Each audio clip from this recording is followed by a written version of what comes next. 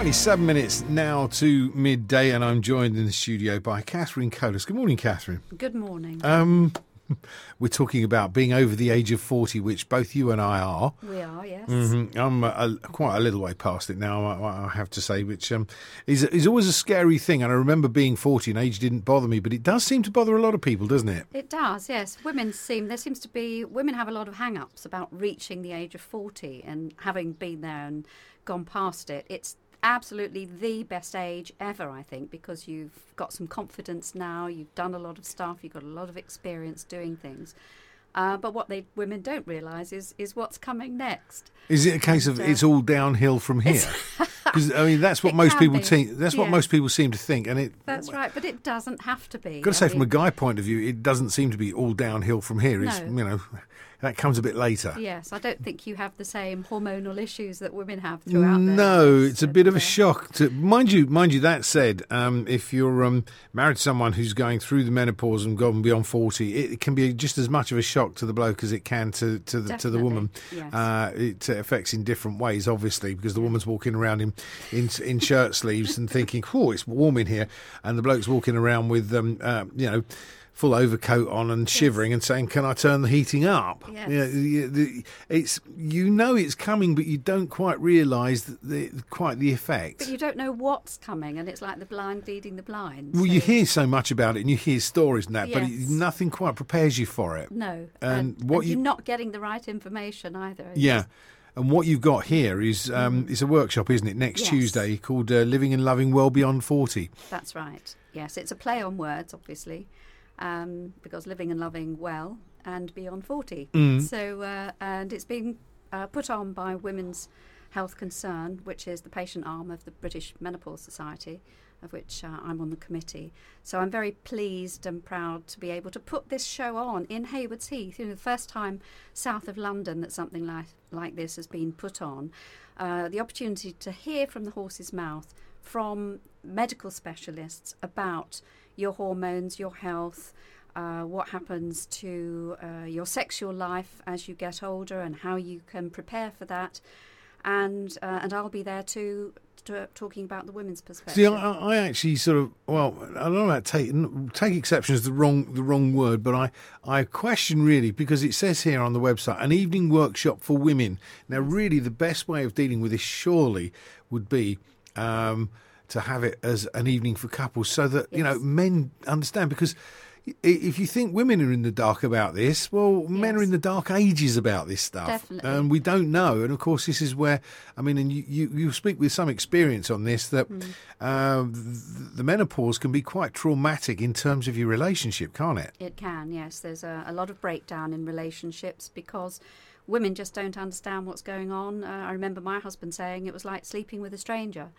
And it was the black period in our lives because I was just this other person. Yeah. And not knowing that it's hormones, they're up and down like a fiddler's elbow, and you just don't know they can have that effect on what goes on in your life on a daily basis. So you perhaps at some point they should rework this and actually have it as an evening workshop for couples to do with living and loving well beyond 40. Perhaps we'll do too, because I think it's important for women to have their own platform, if you like, because they feel more comfortable and they say more things than perhaps they would do in a couple situation.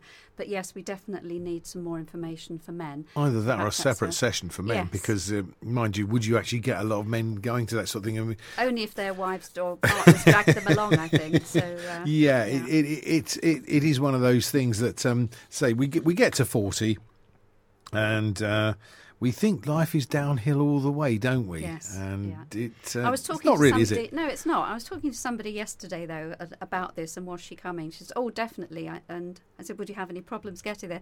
"No, my husband will take me. You've got no fear of that." Drop me at the door.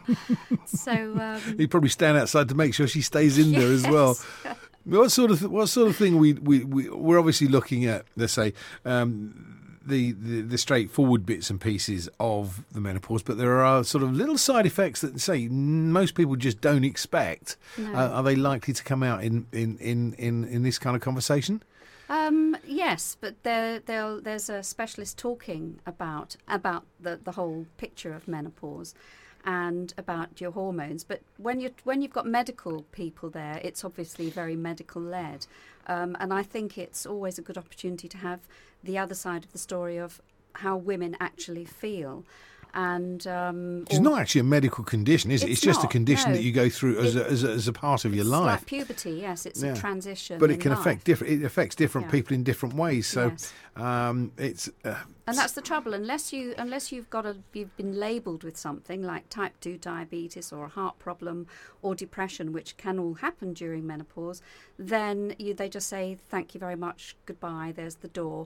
It's something you've got to deal with, and so women are being let down very badly, I think, by GPs in the GP surgery, because GPs don't know enough to talk to them, and women don't know enough to talk about to talk to their GPs either. They don't really know what they're going to the surgery. Are GPs the best person to actually talk to about this sort of thing? Not really, no. But it's the first point of contact I heard for all of us. Discussion the other day about GPs in particular. And I know it's slightly digressing from our subject, but saying that GPs were becoming more and more redundant. We should really be looking now towards specialist areas of healthcare in different places, rather than going to a GP to get this cure-all type thing, or to be sort of pointed in the right direction by a GP. Yes. So one would actually question how much a GP would actually know. I mean, certainly some of the older female GPs would certainly know about this sort of thing, but how a male GP would know about this, I don't know. No, well, some of they obviously, it's experience. If they're older GPs, they've got women coming into their surgeries all the time and talking about it, and they can help some of them and not others. And a lot of GPs now are directing women to the internet, which is not a good idea either, because there's so much rubbish out there. And from my own experience, I've felt it's better to have nursing staff specialising in this, because again, it's woman to woman, and usually the nursing staff are of a particular age and are much more comfortable dealing with all that sort of thing and asking the right questions.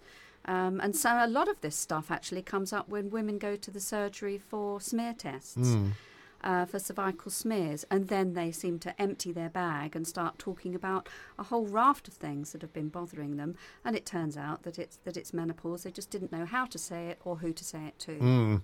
And then, of course, one of the supposed great cure-alls of the menopause, HRT, very controversial.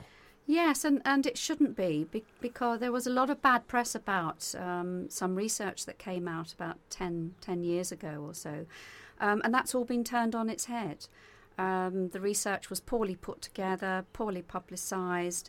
It caused 1 million women overnight to come off HRT and then go straight into those awful symptoms of the hot flushes, not sleeping. But aren't you all you're doing is delaying the inevitable with HRT? No, all it is a supplement, really. Your body continues to age regardless, and you're just supplementing the loss of some of those hormones and allowing you to live a normal and functional life. But when you come off the HRT, do you not then have to go through the flushes again a bit later? Because it's not a pleasant experience for women, is it? No, and hot flushes and things can go on until into your 70s.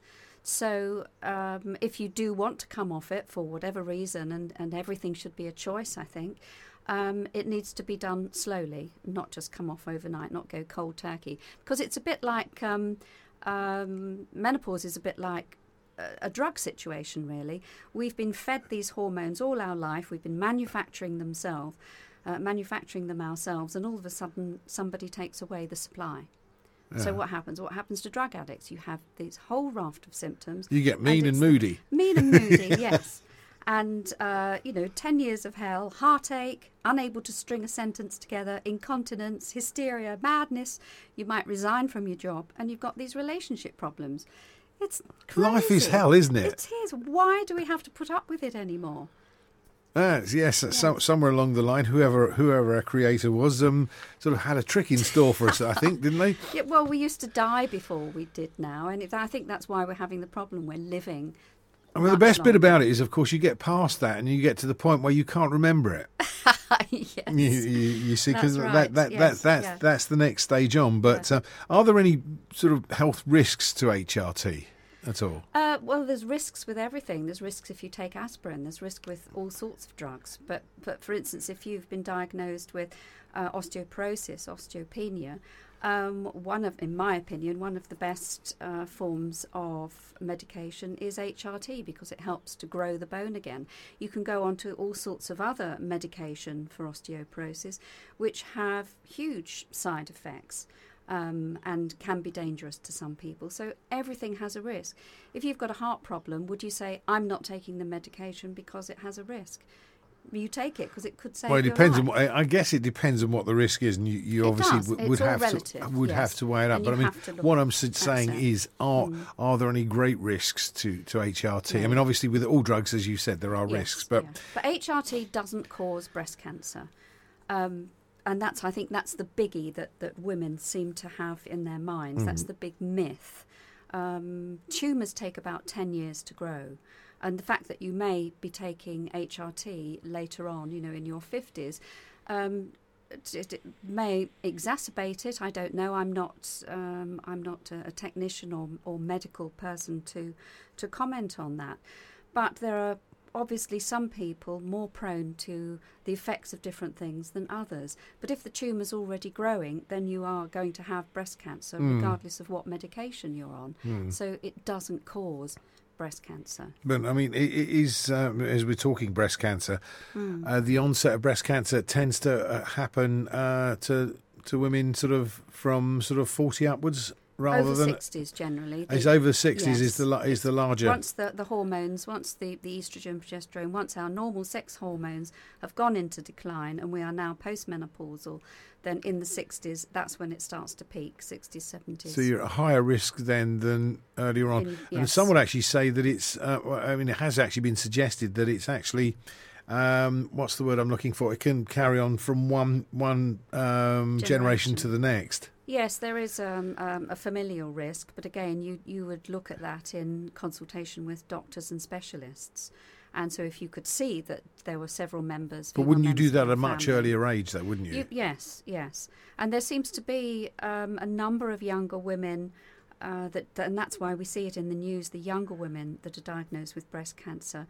And I've spoken to specialists on this as well. And again, it's the lifestyle. It's the stuff we're putting inside our bodies that are exacerbating ill health and causing our DNA to malfunction and start creating tumours rather than getting rid of them. Yeah, because there's also the other thing, I mean, on the subject, I say, where breast cancer is concerned, that there are women now taking preemptive action. Yes. Which I find extraordinary. Yes. I find that really, really quite extraordinary that they're taking some fairly extraordinary measures to actually try and prevent something that they may not get in the first place. Yes. But because they think it passes down from one to the other. I mean, that none of that affects sort of the menopause, I would imagine, but it's still part of it's still what part happens. Of it, yes, and it's part of awareness, really, and being aware of your body. And they find more tumours from women being self-aware, checking their breasts in the shower or wherever, knowing what to do, than any other method. And so that's the best thing. Okay, so we have this workshop taking place next Tuesday. It's in Clare Hall in Haywards Heath. Yeah. What else can we expect there? Well, you can expect, I think it'll be a wonderful evening because I haven't attended one. I've attended one in London. And what I do find is that women are so very responsive when they're in a group together. They have a laugh and a lot of stuff comes out that they might not normally discuss in other situations. So it's an opportunity to let your hair down, enjoy the evening and have fun with this thing called age. Well, we all do. We're all certainly aging, and certainly there are some people that say 60 is the new 40 or whatever. Are we just kidding ourselves, do you think? No. Because I remember being sort of 10 or 11 and sort of looking at somebody who's 50 and thinking, God, you're really old. Ancient. And yes. you think it's going to be, you actually try and work out in your head what the date would be when you were that age. And of course, I'm well past that point now. Yes. I'm thinking, it's not that bad, actually. Yes, quite, yes. And if you look at pictures of, or take a look at how your parents were when they were getting old and you were catching up. My parents always looked old. They always looked old, didn't they? Yeah. And then they got older and ancient. Yeah. Looking. And but I don't think like that, and I don't know if it's a different thought process now, that we just don't think that way anymore, that we can do so much more. We can be fitter and healthier. Some of us aren't, as you were talking earlier about the obesity and problem, but we need to look after ourselves. Nobody else is going to do it for us. There's the other thing. I mean, I know you're not particularly a dietary expert, but No. does our need for different food come into play as we get older? Because I know once upon a time I could go out and eat the whole chocolate cake. Yes. You went out for dinner and you had whatever, and nothing bothered you. You could clear the plate That's twice right. over Yes. And come back for seconds. Can't do it anymore. No. Well, your metabolism does slow down as you get older. So if you're still eating the same amount of food that you did 10 years ago, it's taking longer to digest because you're not as active and your system has slowed down. So, and you shouldn't be eating as much processed foods, or it's best to get off processed foods altogether because the body doesn't like it.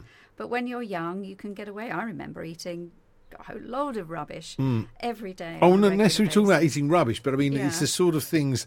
Yes, but it does take longer. Yes. Yeah. I mean, you could go out and sort of clear the plate twice over. Can't quite do that anymore. No. But should we be? I mean, should we be altering our diet by March at all? Just smaller portions, in my opinion. I think you can feel it yourself, especially from the point of view of women. They get this bloating problem, and apart from the fact that the hormones are playing a part in that, they're eating too much. And so if they just tried a couple of spoonfuls less on their plate every day, and not have so much processed foods. And I know that can be difficult with working full time and all the rest of it, but just try it. The only answer is eat less and exercise more. Can I add one further thing into that? Button. Go on then. Leave alone the fat-free yogurts. They're not good. Yes. They're horrible this thing things. About fat. This thing about fat, and of course to actually replace the fat. Animal fat is good fat. Absolutely. They've loaded it with sugar, haven't they, to actually replace it. So please, ladies, don't get excited about fat-free yogurts. No. Can you make that point? Wonderful. Yes. That's the bloke's point of view for you for next week. Anybody wanting to go to this, how can they find out about it? Well, they can go on the Women's Health Concern website. I've put it on my Facebook page. Women's-health-concern.org. Yes, and I'll put it up on. I'll tweet it. Yes. Today to Uckfm as well. Mm-hmm. But as you've just said, Women's Health Concern, and there's full details on there. Please try to register. Last minute seats, we're getting close to the day now, so they are going fast. It's only £10 a head as well, isn't it? It's only £10. It's a bargain for a night out, isn't it? It is, yes. And it's a charity organisation, so everybody's doing it on a voluntary basis. So really it's just to pay costs that we're charging you £10. Well, it's been wonderful to catch up with you again, Catherine. Thank you, Tony. Hope it goes well on Tuesday. And Thank you very you'll much. come back and sort of brighten our morning another day. Yes, I'd love to. Thank you, Catherine. Cheers.